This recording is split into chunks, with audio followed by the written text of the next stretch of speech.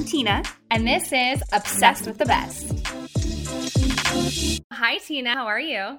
Hi, Alex. I'm so good. Happy Saturday. It's the weekend. Thank you. I am so pumped about our special guest today. Our very first special guest on Obsessed with the Best. Our first time ever having a special guest. I cannot wait. We have Miss Shakina Nayfack today, who is so incredible. She's done so many things. I mean, actress, singer, writer, producer.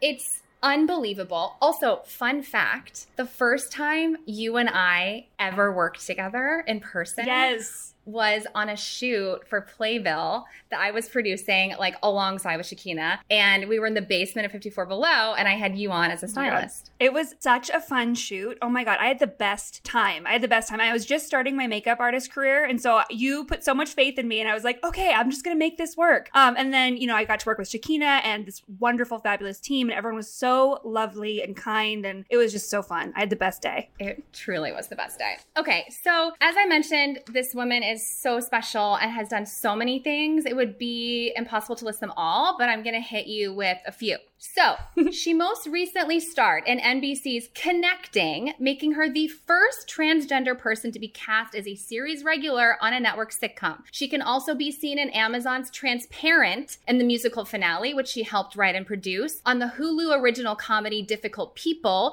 for which she was also a writing consultant, as well as in Jessica Jones on Netflix and The Detour on TBS. She is also the founding artistic director of the Musical Theater Factory in New York City, where she has developed hundreds of new musicals, including the Pulitzer Prize-winning A Strange Loop by Michael R. Jackson. Shakina attended UC Santa Cruz, where she received a BA in Community Studies with a minor in Theater Arts, as well as a graduate certificate in Theater Arts. She went on to pursue an MFA in Experimental Choreography and a PhD in Critical Dance Studies at UC Riverside. Her recognitions include the Lilly Award for Working Miracles and the Theater Resources Unlimited Humanitarian Award, and she is also a 2-time Drama League Fellow and 2-time Out 100 honoree. Please welcome the ultimate New York City multi-hyphenate, Shakina Nayfack.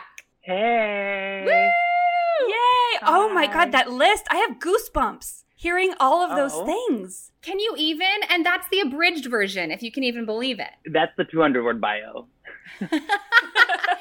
Yeah, that's but the I little just want to shorty. say that actually the photo that we took, I heard my introduction, and the photo that you helped style me for, Tina, that we took at 54 Below for Playbill is still one of the profile photos that I use the most on my social media platforms. Oh and my when God. I get like media requests for a photo, it's been like doctored with a bunch of different backgrounds to look like it's a different photo, but it's always this like iconic photo of me laughing behind the bar at 54 Below. And it's one of my faves. Oh, it is one of my favorite pictures. It is so awesome. That's so cool to know. I love that. It's Yeah. so cool. Yay. Every time I see it, I'm so happy. You're just so joyful in yeah. it. We're going to have to repost that. We Okay, should definitely repost that. Yes. for sure. Shakina, I want to start from the very beginning. Where It's a did very you good place grow to up? start.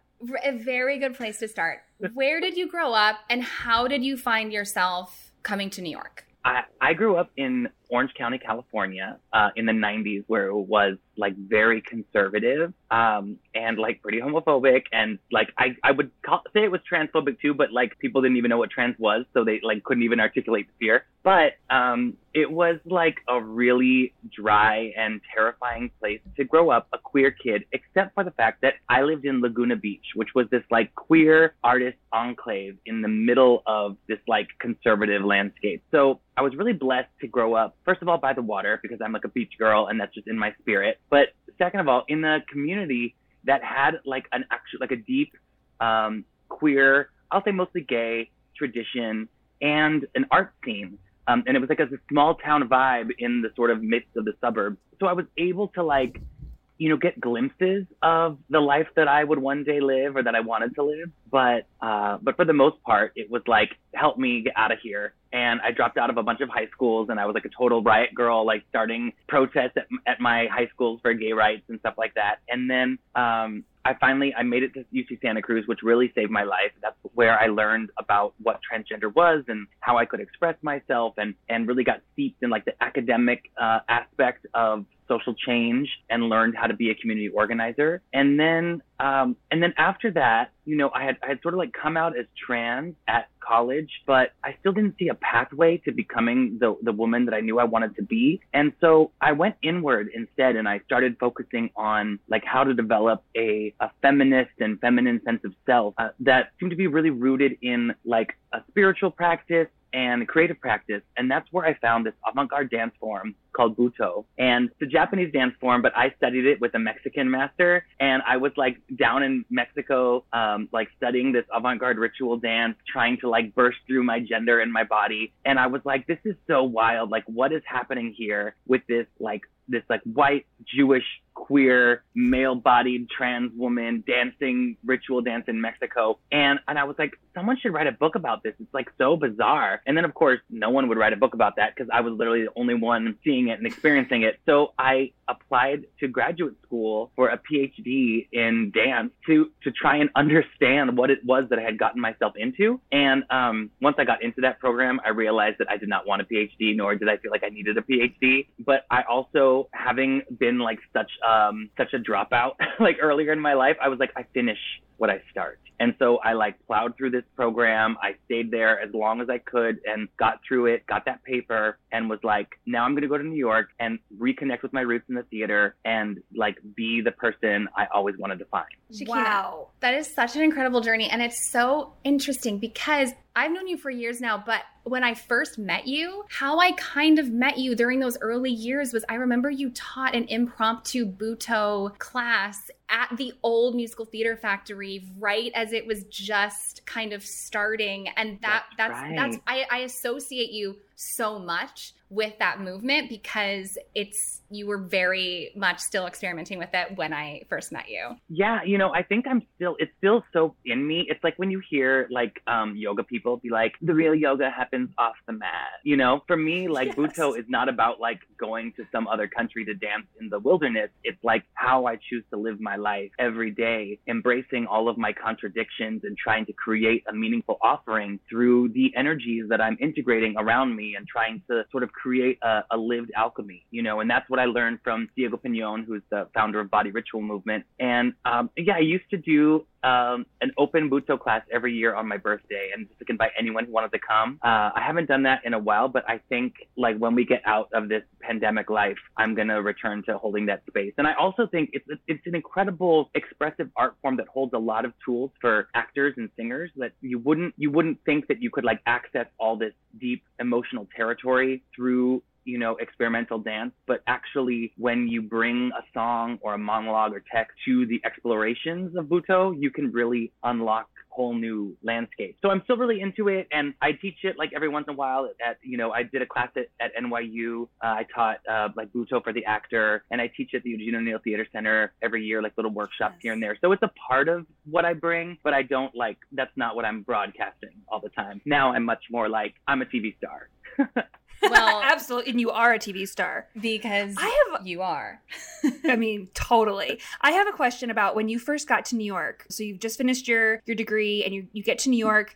Alex and I have talked a lot on the podcast about all of our random jobs that we've had on the side to like survive and get through. And I'm so curious, what was your experience like when you first got to New York? Were you auditioning every day? Were you focusing on theater? Were you working a million side jobs? What was that time like for you? Yeah, you know, when I got to New York, I still never thought I would be an actress. I had not transitioned yet. I was presenting to the world male, even though I had identified as trans for like a decade, and I was sort of out to my friends and family about that journey, but didn't know where it was going to take me. So I was focusing on becoming a director, and that's where I thought like my energies would lie. And I wouldn't even speak the dream of wanting to be an actress. Like I would go to see shows and I would feel the sensation of like jealousy and excitement over watching the people on stage, but I had made it so impossible to myself that I didn't even dare to articulate that that's where I wanted to be. I was just like, oh, I guess I'll always sort of feel nostalgic for that, you know? And I was really fortunate that I had this fellowship from the Drama League,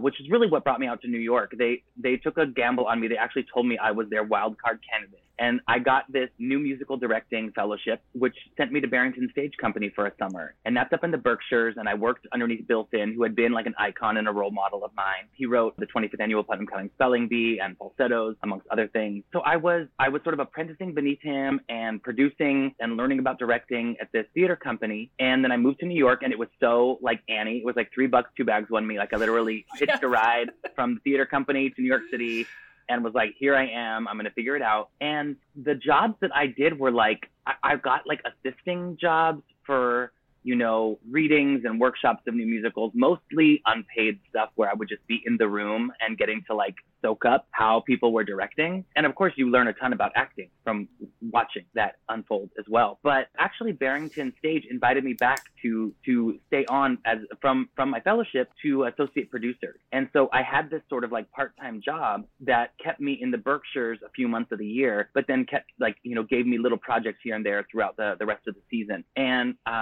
I didn't like want to be a producer, you know, I was like, I'm a director. Meanwhile, what I wanted to be was an actress. And so like my second year back at Barrington, I was like, I'm only going to come back if you let me direct in the season. And the third year at Barrington, I was like, I will come back, but I'm going to be transitioning. So either you get the whole package or you don't get any of it. And sort of like fortuitously, the show that they were doing that season was Southern Comfort by Julianne McDavis and Dan Collins, which is a musical based off a documentary about a trans community in Atlanta. And so it was like the first trans musical. And of course, no one was trans in the show and, or on the creative team, but, and I was just kind of like coming out in that moment, but that's where I was like, someone's got to be doing this. Like, you know, we can't just be telling these stories without our people in it. And yeah, I think that's when I was like, I'm going to go full forward. I'm going to like transition. I'm going to create a show about my decision to transition. I'm going to get back on stage and tell people my story. And I'm going to start a theater company. It all happened like at once. Wow.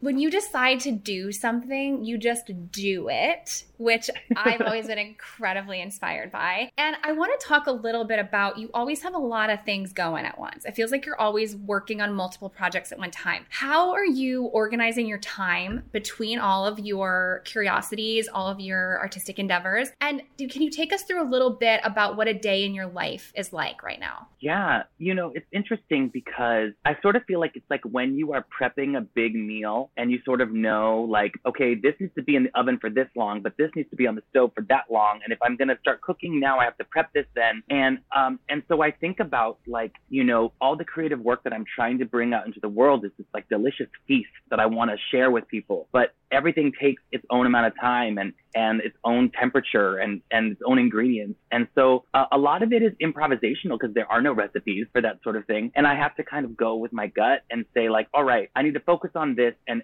make this the center of my strategy, because once this gets out into the world, it will create more opportunity. Meanwhile, I'm going to like put the pieces together for my next couple moves and see what that's going to be. But right now, you know, I'm focused mostly on writing work because it's sort of like a limited pilot season, what with production still being stunted. And as a trans woman, like I don't get that many pilot auditions to begin with, which is unfortunate. And we can talk about that later. But, so I went from a moment of like a lot of creation when I was doing connecting and filming that show from home and recording my play Chambéry International Hotel and Butterfly Club from home for Audible, to then being like, all right, now I'm writing pitch decks. And it's a lot less glamorous and it's really hard because you're pulling ideas, you know, from the ether and trying to make them seem cogent on paper. But, you know, I'm trying to take my time and set reasonable goals for myself, deadlines. And one thing I found really helps me is to be working in collaboration. So sometimes I will, you know, find a way, even if I have to like hire someone to bounce ideas off and help me just like talk through and articulate my ideas, because they don't always come out so cleanly, you know, in that first draft. So these days, yeah, I'm like trying to focus on my wellness by making time every day for like yoga and exercise, and which is, you know, the first year of quarantine, I let that just go. And now I'm like, okay, this needs to be, I need to sustain and come out stronger. And then also like, I am giving myself time actually to cook healthy meals and like take more time in the kitchen and not rush through that process. And then the writing has its own moments. And, you know, I can sort of like leave that there and step away from it and come back to it. But really, I'm just so like eager to get back on set and to be working as an actress again. And so all of my intention is really like placed there. I love what you were saying about collaboration and sort of delegating things and hiring out if you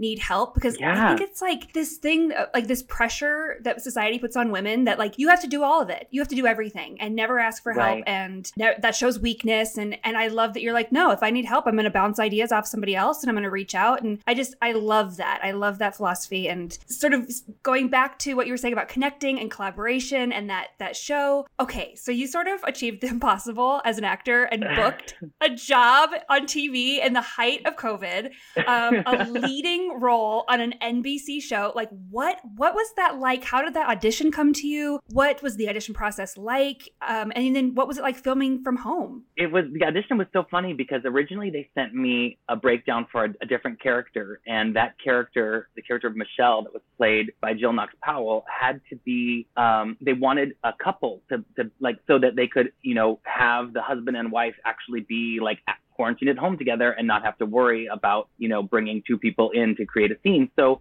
I was like, look, I could have Daniel, my partner, read with me for this audition, but he's not an actor. He's not going to like want to be on this show. And so I asked him, like, do you have anything else that I can audition for? And so they sent me the breakdown for Ellis. That was this like sort of on paper kind of manic tomboy sports fanatic. And I was like, okay, this is like really outside my wheelhouse, but I can definitely identify with like missing out on the like communal ritual of enthusiastic spectatorship, because as like a theater maker, like, and Broadway had been dead for 6 months at that time, like I understood that hunger. And so I just sort of like applied that to like, if I were a sports fan, how would I feel? And I wore this like sort of ratty wig and just like a t-shirt and no makeup, and just did this audition holding my phone, like making it seem really like shot from home. And they loved it. I had to do 2 more screen tests like through Zoom, and I actually booked the role while I was recording Butterfly Club, and had to go into my first table read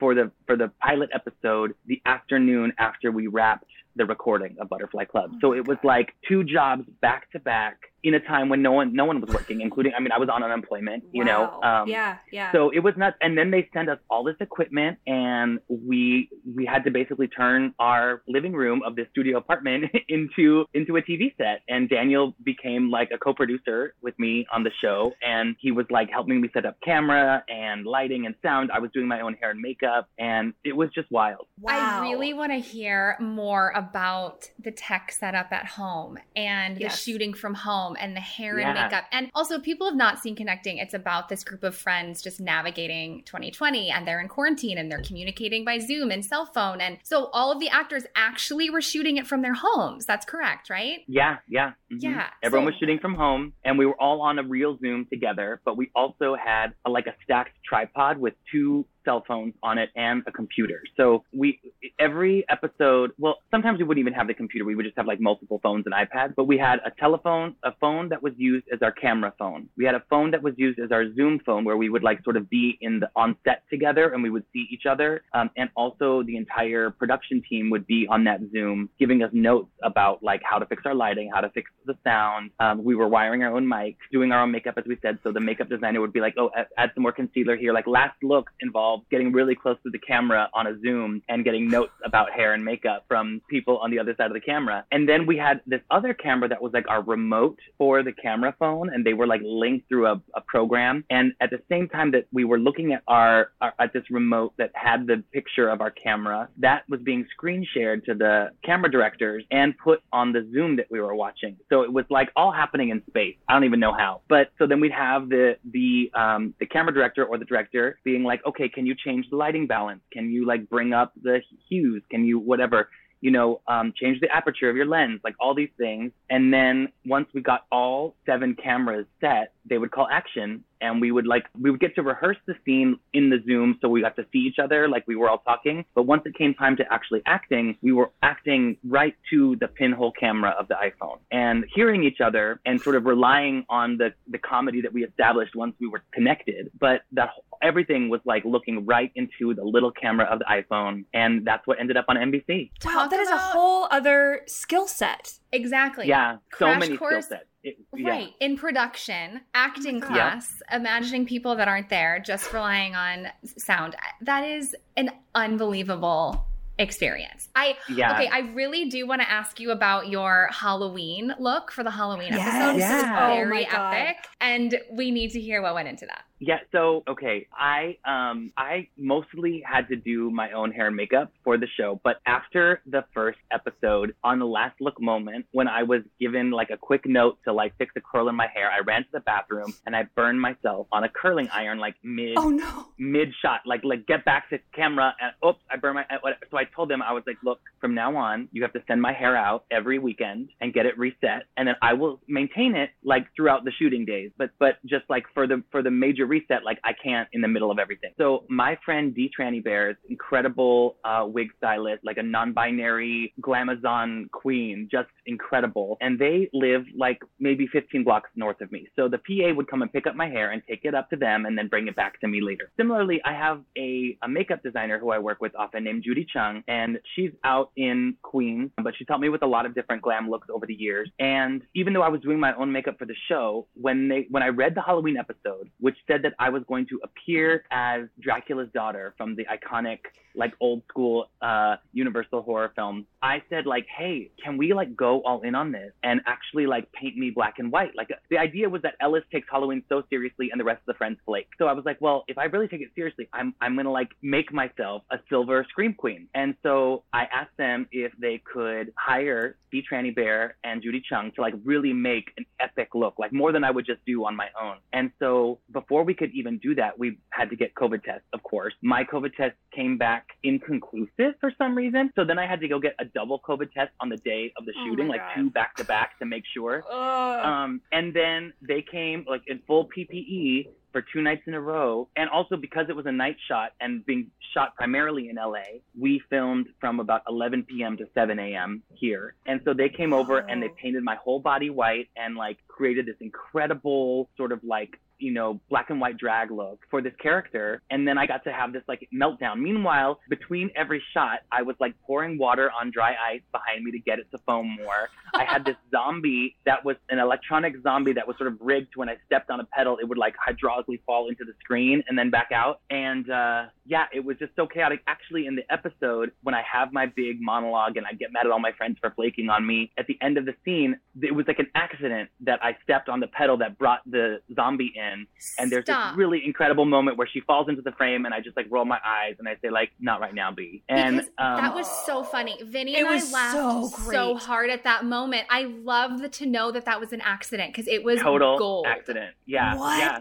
Oh. And it was like at 4 a.m. after I was like totally fried and had done this for 2 nights in a row. You know, it was just one of those like I'm going to say theater magic things. Like even though it's for TV, it was like one of those things that like only happens when you're just pushing through, you know? Wow. And you know, people see the end product and they go, oh, what looks so good, and it all ended up so perfectly. Nobody has any idea. It's the middle of the night. You're probably exhausted. You're running all kinds of things in your head. I mean, it looks so effortless, but there's so much that goes on behind the scenes. Yeah, literally, like before they yelled action, I would have to like rewire the dummy and do the dry ice and check my looks and like untangle my hair from my costume and fix and blot the powder, the white makeup. What I love about that episode though, if you know, listeners of this show will go check out, it's episode 7 of Connecting, and it's still available on Hulu and Peacock. I start the episode talking to a dear trans friend of mine, D'Lo, who I got to like be on the show as a guest star. And we're sort of talking about like the trials and tribulations of like going through the motions of putting on a full look for a Zoom call to affirm our trans identity. And I'm setting up for the party in my apartment, which I actually had to do like cover the walls with all this like Halloween decor. And I'm looking like a fucking glam shell, you know, bombshell, glamazon. That's what I mean to say. I'm looking like a glam shell. And then I, you know, next time you see me, I'm in this like crazy Halloween look. And then because I'm so pissed at my friend for flaking on me, the next time we have our group call, I show up with no hair and makeup, and I'm there with my shaved head and a plain face. And I actually have a little bit of like a flirtation with one of the other characters. So like in that moment of like pure vulnerability and exposure, I also become the subject of the romantic gaze for the camera, which is so radical and revolutionary for television, especially network television. And in that one episode, which is what, like 22 minutes, I have these 3 iconic looks. So I was really proud of that episode. I was so proud of that episode. I found it so powerful. And just the way that the hair and makeup totally tells a story, your character arc, it was really incredible. I feel like everyone needs to watch episode 7 absolutely. Right now. Yes. Hulu and Peacock, just catch up. Also, just the whole season. I mean, it's 22 minutes long. You can watch. It's like a 3-hour binge for the whole thing. And it's like a really great way to relive 2020 and like process the hard stuff and laugh through, you know, the hardship. And I'm super proud of the show. I mean, I wish we had a second season because there's a ton of stuff we could be talking about now, but you know, it'll always be there as a time capsule for what we went through. Yes, exactly. An absolute perfect little time capsule, because like nobody could, you know, make this shit up. Oh, it happened to 2020. Yeah. Right. But gosh, you've been so like resilient in your career, and it seems like every time you've wanted to do something, you've done it. You defeated all odds and booked this huge show on NBC. You've done all these wonderful things in your career. Has there ever been a point that's been super low for you where you're like, you know what, I just can't do this, I gotta throw in the towel? Have you had experience that? I mean, kind of like every day. Like, I mean, it's, you know, I'm like so glad that what the world is left with is this idea that I am this like go-getting pioneer, breaking down barriers and like inspiring the masses. And that is the energy I want to bring to the world. But in order to bring that energy, I have to push through all of my own resistances and my self-sabotage and my self-doubt. And it's not easy, especially in this quarantine moment when you don't have the community engagement to sort of uplift you and fill your spirit all the time. You know, I've been really lucky because, you know, as I said, I spent a long time really developing my spiritual center before I launched myself fully into this career. And I think that's one of the things that has served me so much, because when Difficult People got canceled, and I had been on season 2 and 3, done 16 episodes with them, and it was really a groundbreaking role, you know, for me and the world. And I remember getting the email from Julie Klausner, and I read it, and my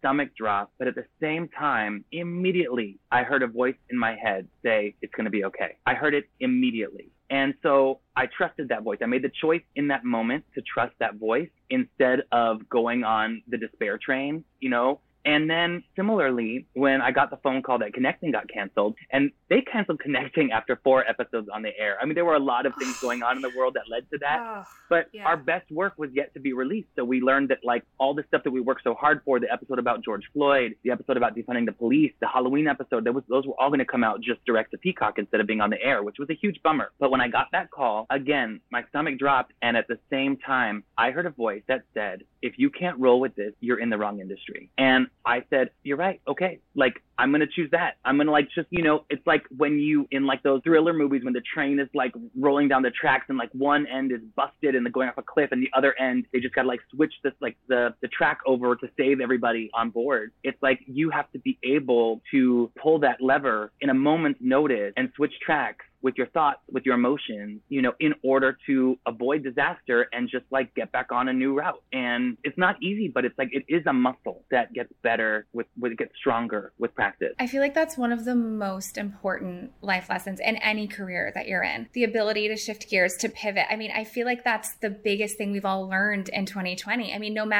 I feel like when you're in the entertainment business, you're used to things hitting the fan, we know. But 2020 was a time when no matter what business you were in, things had a huge upheaval. So right. I feel like it's definitely a lesson that we've all learned this year and are continuing to learn. I've also found that, like, and this is just, it's annoying to me, but true, that every time I have wanted something and not gotten it, something better and more suited for me has come along, you know, and I've had to accept the loss and grieve the loss of the thing I wanted. But at the same time, keep an openness. Now I have a little more trust in that process, so it's not as jarring. But literally every time I didn't book the role, I didn't get the job, I got ghosted by the guy, whatever. Every time, like, it's because the right thing was right behind that. So, you know, that's another thing you just got to learn how to have confidence in. Yeah, I really believe that too. And it's a daily practice though. It's one of That's the right. hardest things. It's not just, I learned this. Let's wrap it up in a bow. Check that off. It is, No. you continue to learn in different ways every single It's a day. muscle, like you Yeah. said. That's a great way to Exactly.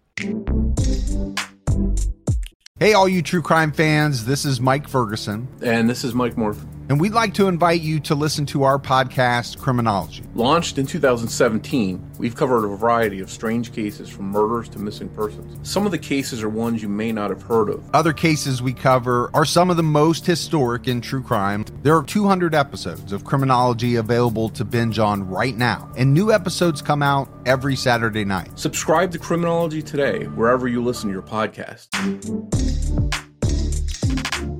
All right, switching gears a teeny bit. You are also very much, as we've mentioned a little bit, a social activist. And I have a favorite Gloria Steinem quote where she says, if you want to affect real change, you have to put your body where your beliefs are. And every time I think of that quote, I think of you, because if you are passionate about something, you are in the peaceful march, you are at the protest, you are organizing a benefit concert, you are bringing visibility to it on your social media. And I just want to hear where that motivation and that passion comes from in you, and a little bit about the issues that you're most passionate about at this moment.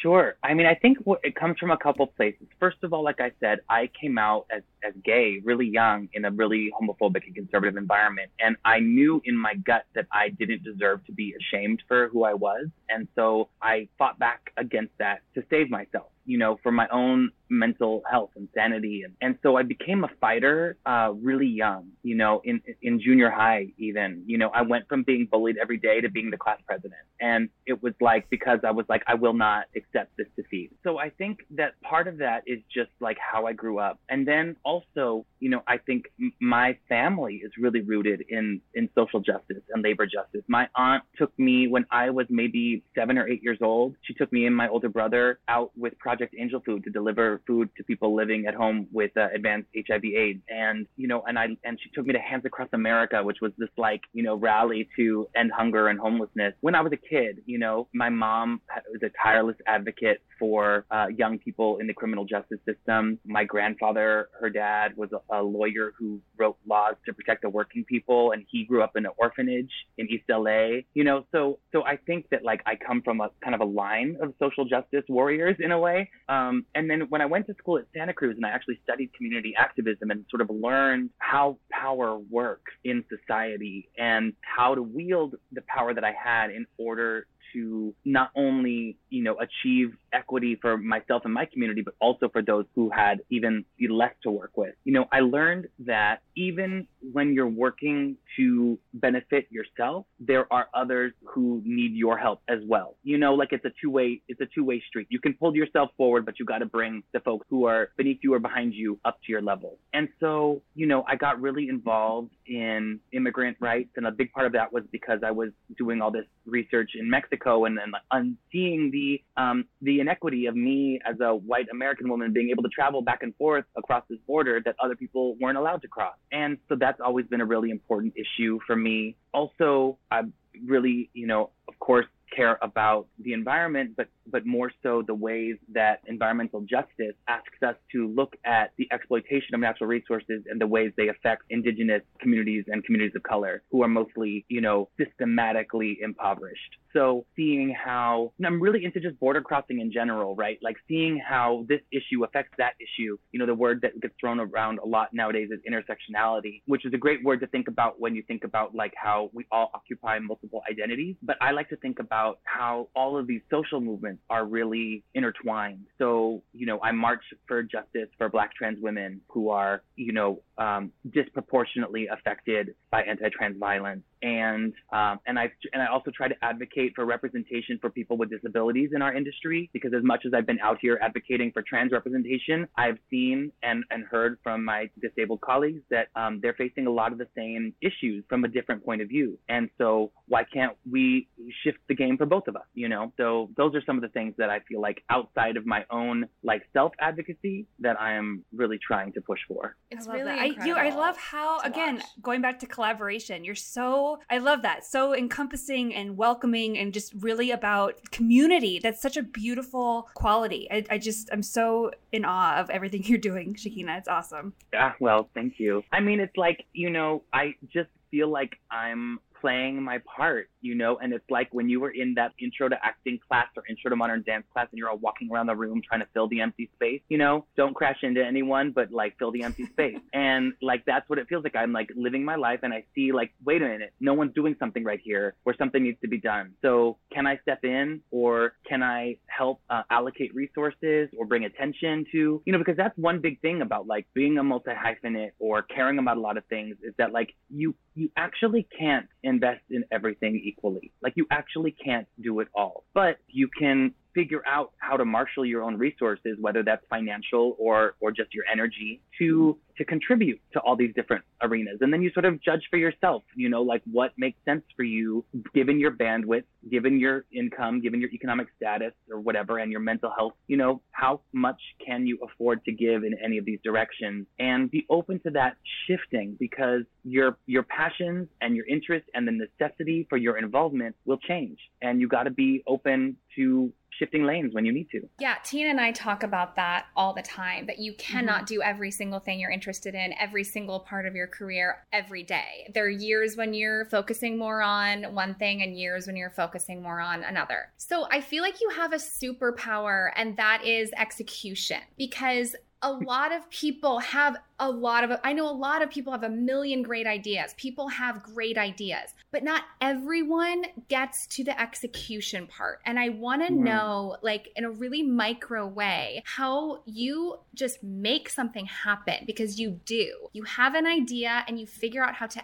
actually truly make it happen. Well, gosh, how do I do that? I think this is what I'm saying. It's your superpower. You might not even know. It's just part of who you are. I mean, I'll tell you a story. I remember driving with my dad by this like corner by his house that was like a lot for the longest time. It was a lot for the longest time. And then one day there was a sports bar there. And my dad said, I always wanted to build a sports bar there. Like, I knew it would be great. And I said, well, why didn't you? And he said, well, I'm an idea man. And I was like, oh no. Like, I never want to be an idea woman. Like, I want to be a maker. Like, what good is an idea if you're just going to get disappointed in seeing someone else achieve it, And I was really young, but I remember that was an iconic moment for me, of just being like, I know what I don't want, and what I don't want is that, And so, and also because I think that when I was younger and I had dropped out of so many schools, and I felt at the time really a lot of internalized shame about that. Like, I felt like I had something to prove, that I could finish something, that I could accomplish something. So I kind of got my experience like under my belt, overachieving in college when I was like producing, my own theater and stuff like that. But on a micro way, I think what I do is listen, I was trained by the Midwest Academy for Community Organizing and Strategic Planning. So there is a rubric to follow. You have to say, like, identify the solution to the problem. Identify like what it is that's missing that you want to do, or what's needed that you want to be making. And then you ask yourself, who has the power to get me what I want? Is it something I can do on my own, or do I need other people to help make it happen? And then you seek out ways to connect with those people, whether it's like inviting friends to help you build a theater in the back of a game porn studio, or reaching out to a producer or a high profile artist in your industry and asking them for advice or mentorship. And then, sort of charting your own course by creating meaningful, attainable goals that build toward your ultimate quest. And it could be really simple. It could be like, I need to make sure I'm out of bed by a certain hour every morning, because right now my life is in disarray, and it's like, I just need to get up. And like, great, that's a goal. You set that goal and start achieving it. Or it could be a bigger thing, like, I want to self-produce my own series. So I need to like brainstorm, what the content's going to be and who my content creators are going to be that I partner with, and start that process of reaching out. But I think a lot of times we get these ideas, and this happens to me all the time. We get overwhelmed and frozen by their magnitude. And it's so hard to see a big idea. It's actually a combination of a lot of little ideas, you know? It's just like a lot of little bricks that build the wall. And so, you know, the best thing you can do when you get like intimidated by the big goal is step back and think like, okay, well, what are all the little goals that will get me there? And can I just start with the first couple and see what happens and be open to, you know, things as they change? I feel like that was just a mini version on how to organize your life as an artist. I like a full class. You just gave so many tangible Yes. tips. It's like, I hope everyone listening is taking notes. I want to go back and listen and take some notes. Me That was too. incredible. Well, I gotta say, like, this is a process that I am like in the midst of. It's not like I'm sitting here as some expert, and I appreciate you saying I have this executive superpower, but like, you know, day to day, including this morning before our call, like I was, you know, willing myself through, you know, my own resistances to getting the next draft written of my pitch deck. You know, it's like, it's the same thing all the time, but I think you do get better at it when you practice it regularly, when you've achieved a few wins, so you know like what that satisfaction feels like. And when you have done it enough to where you can really trust the payoff of the process, you know. Self-discipline is really hard when there are no rewards, but like when you actually taste it, then you get hungrier for it. Yeah. And I think that's very valuable because I think that a lot of people look at successful people and think, oh, well, they don't have anxiety. They don't have trouble getting up and out of bed in the morning. And to just hear you acknowledge, I have to will myself through my resistance or whatever you're going through, that yes, you have that and you kind of push yourself through. I think that's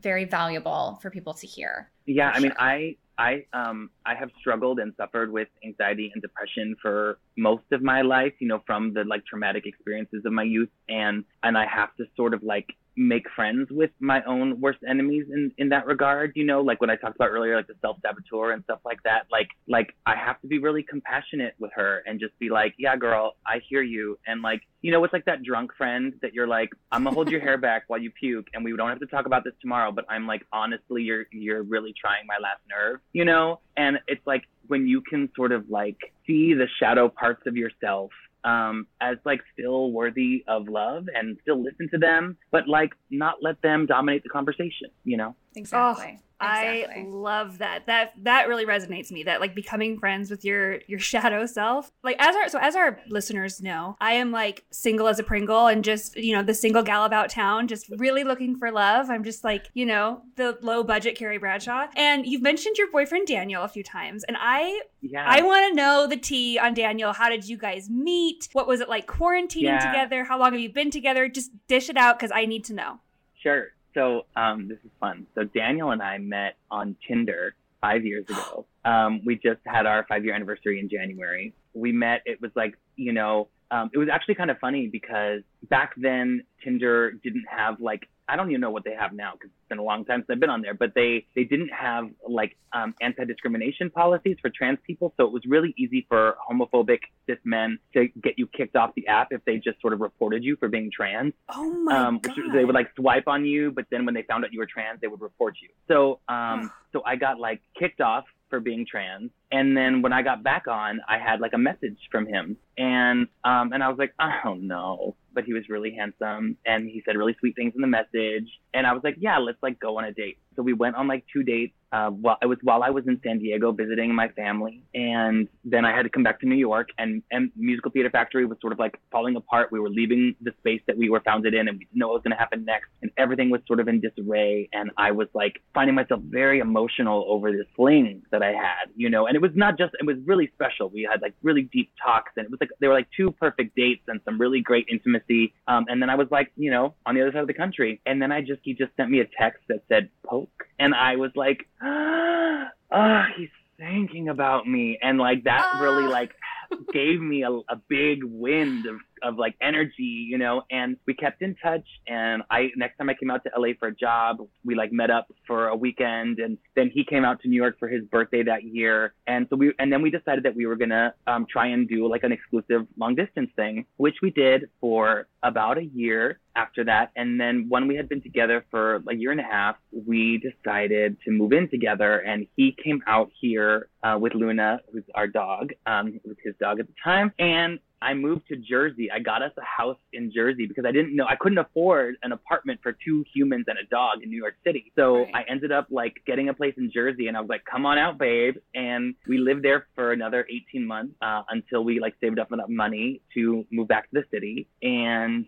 so his life experience was such that he never went to school after high school, and he was just working in sales and living that like hustle. And so recently he decided to go back to school, actually right before COVID happened. So he like got into this program at the City College of New York, which is like 2 blocks from where we live. And we were like, this is going to be perfect. Like, you're going to go to school. I'm going to be here. It's going to be great. And then like quarantine happened, and he went from having like 1 week of a college experience to like at home learning, which we all know is terrible. Mm-hmm. Meanwhile, like, the initial trauma of the shutdown was so crazy, but he has a really great knack for survival. Like, he's one of those people that you can depend on to like see the like smart and safe way out of any situation. And partially that's because he like had a really hard life growing up, and like just like me, like that shaped his survival instinct. But we both made a vow at the beginning of quarantine that I said to him, I said, you know what, there are in every like great historical moment like the one we're about to live through,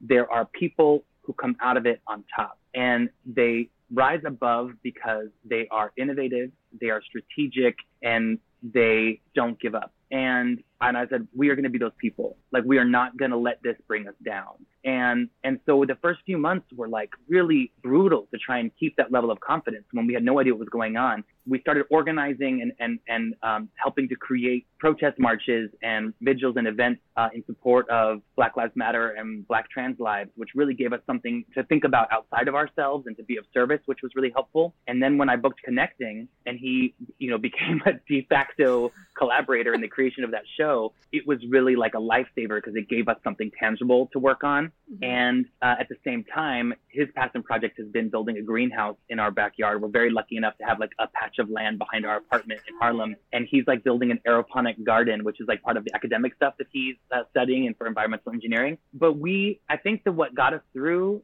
is like a commitment to self-growth. I think that was something that we shared on our very first date. That was like, this is really hot that we both really believe in becoming our best selves. And then 2, like supporting each other in our own projects and having our own projects, like stuff that's mine, that's not his, stuff that's his, that's not mine, but we're there, ride or die, to like make sure it gets done, to hold each other accountable, to push each other when we feel like giving up. And then like we have some really great sexual chemistry, which is like, you can't argue with that. So all those things are really helpful. We just did a COVID classic New York City outside under a heat lamp lunch with the 2 of you. And just the love and respect that you 2 have for each other and for his pursuits going back to school, and how he just respects and supports your career so much, and you're so happy for each other. It was really beautiful to see, I have to say. That's awesome. I thank you. I mean, it sounds silly, but we both said really early on, like, we want to have power couple energy. Like, we want to be the kind of people that like are in a relationship that inspires other people. Like, we want, like, it's not enough that we love each other and that we love ourselves, which are 2, the foundation, but we want to have the kind of love that like reverberates outward and affects people that we encounter in a positive way.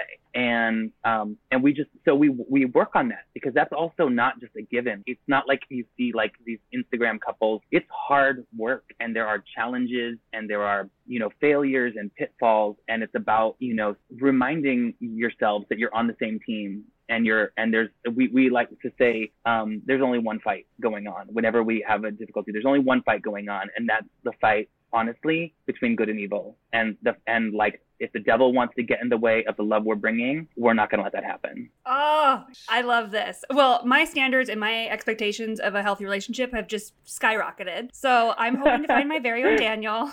I would love a greenhouse in my non-existent backyard. That sounds like an absolute dream. That's awesome. I love that, Shakina. That's great. Okay, Shakina, I want to know who you are a fangirl for. Like, who, if they walked in right now, would you be crying? I want your autograph, like freaking out, nervous because you just love them so much? Who inspires you that much? there's probably a lot of people. It's funny because the first thing you said when you said, who am I a fangirl for? I was like, Jordan Knight, because I still have like a New Kids on the Block, there's still a soft spot. Yes. So I think like I would, I just sometimes feel like, what would because I'm sure at some point, like, we'll cross paths or meet now that I'm actually like circulating amongst the celebutants, Sure. So I think about that. But no, but really, I would love to meet Carol Burnett. And and here's why. This is I'll try to tell the story fast. But my hero in my life, aside from like everyone, is my grandmother. She was like my spiritual sister. I'm sure that we've been together in multiple past lives. Like, she was my rock, and and I miss her terribly. She's been gone for like 12 plus years, but I think about her all the time. When my aunt was in college, she went to UCLA, and she was like creating musical reviews. Carol Burnett came to see one of her reviews and told my aunt, like, I want you to make a review for me and put me in it. And so my aunt created I think it was a Cole Porter review for Carol Burnett. And Carol Burnett, did this amazing review in Westwood, and it was like really a great experience for everybody. And Carol Burnett and my grandma like hit it off, and they weren't like long-term friends, but they like, she just loved her because everyone loved my grandma, to the point that, like, flash forward into, gosh, this was probably like the late 90s. There was like a concert at the Hollywood Bowl. I was not here for this, but I hold on to the story like it was my own. There's a concert at the Hollywood Bowl, and my grandma and my papa were there, and my aunt and her husband, and they were like in their little sort of like box area on the side seating. And my grandma had this like very infectious laugh, and who knows what was happening, but they were laughing. And from behind them was this voice, "Cheryl, is that you?" And it was Carol Burnett, like, calling out my grandma at the Hollywood Bowl.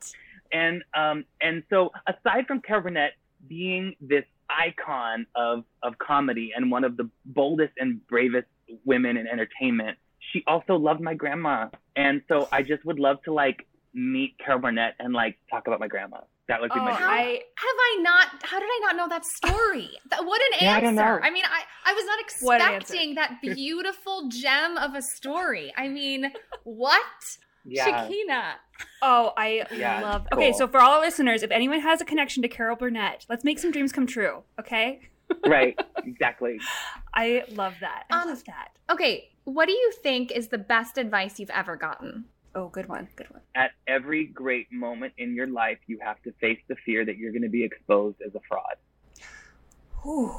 That was from my dramatic theories professor when I was like 20 years old and applying to graduate school. And I had an interview for the MFA in directing at Columbia University with Anne Bogart, which I didn't get accepted to, by the way, it's fine. But I was like in his office. His name is Peter Moskoff. He was such a dream. And I was talking to him about like, who am I to go pursue these things? Like, I'm a high school dropout, and I'm like, not even brave enough to start transitioning yet. And I'll never forget, he said, at every great moment in your life, you're going to have to face the fear that you'll be exposed as a fraud. That gave me goosebumps both times you just said that. That hits deep. It hits but what's really so great deep. is that, when you feel the imposter syndrome coming on, you're on the right track.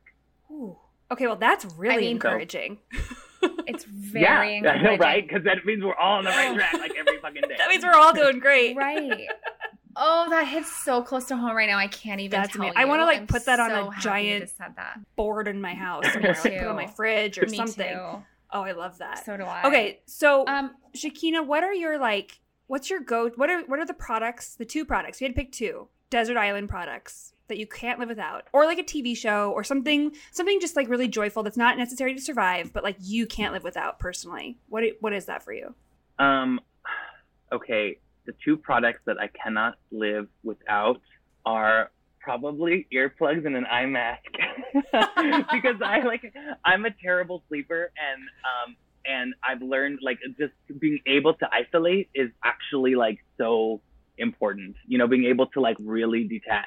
So like finding the ability to like have true silence and true darkness is like the only way I can really recharge.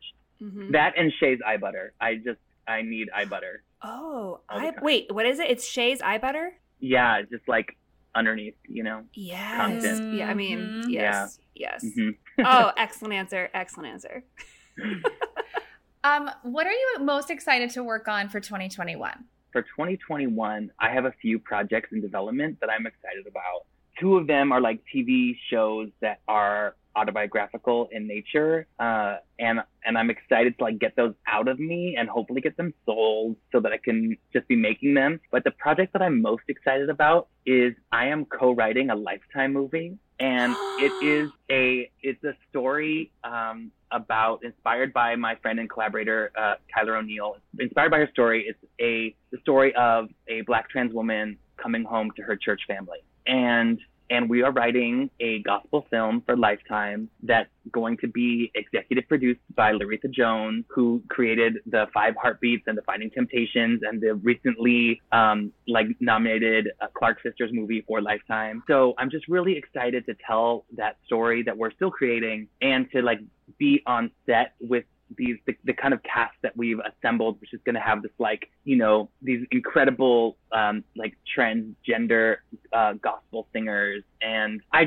think it's going to be so magical and going to be so groundbreaking for that network. Wow, that sounds incredible. I'm a huge Lifetime fan, and that story just sounds absolutely wonderful. I can't wait. I'm so excited for you. Yeah, it's going to be delicious. It's going to be delicious. Like we already have like the first draft of the script, and there's all these like musical moments that like we're going to be reaching out to, like incredible artists to, create compositions for the movie, and it's going to be wonderful. I'm sure. I'm certain of it. I have to say, incredible. Shakina, you are such an incredible storyteller, just in how we're speaking today.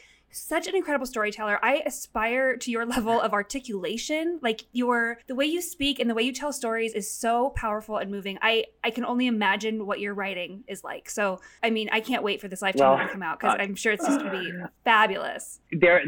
So far there are like some winning moments and there's a lot of trash, but like that's how it has to start. You know what I mean? That's how it goes. Yeah, you weed through it and then you keep building. Shakina, thank you so much for being here, for being our first special guest, for being so honest, so open. You gave so many incredible just words of advice. Thank you. Can you tell us where we can find you? So we're watching Connecting on Peacock and Hulu. And then where can we find you on social media? I'm Shakeenz everywhere. SHAKEENZ. I'm most active on Instagram and Twitter. I have a TikTok I've never used, but I will spy on you. And I have a Facebook, but we should all be leaving Facebook. But Shakeenz is the place you can find me. My website is shakina.nyc, but who goes to websites anymore? And also Difficult People is still on Hulu if you want to help me get that residual check. Yeah. Oh, and we do. Perfect. We do. Yes.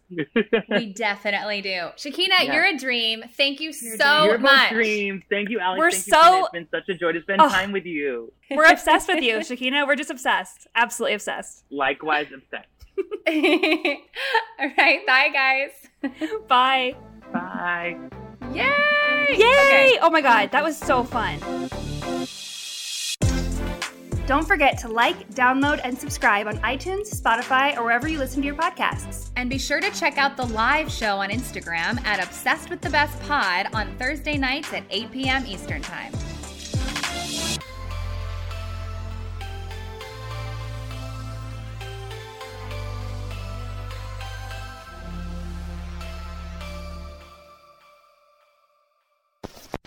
Hosted on dimlywit.com.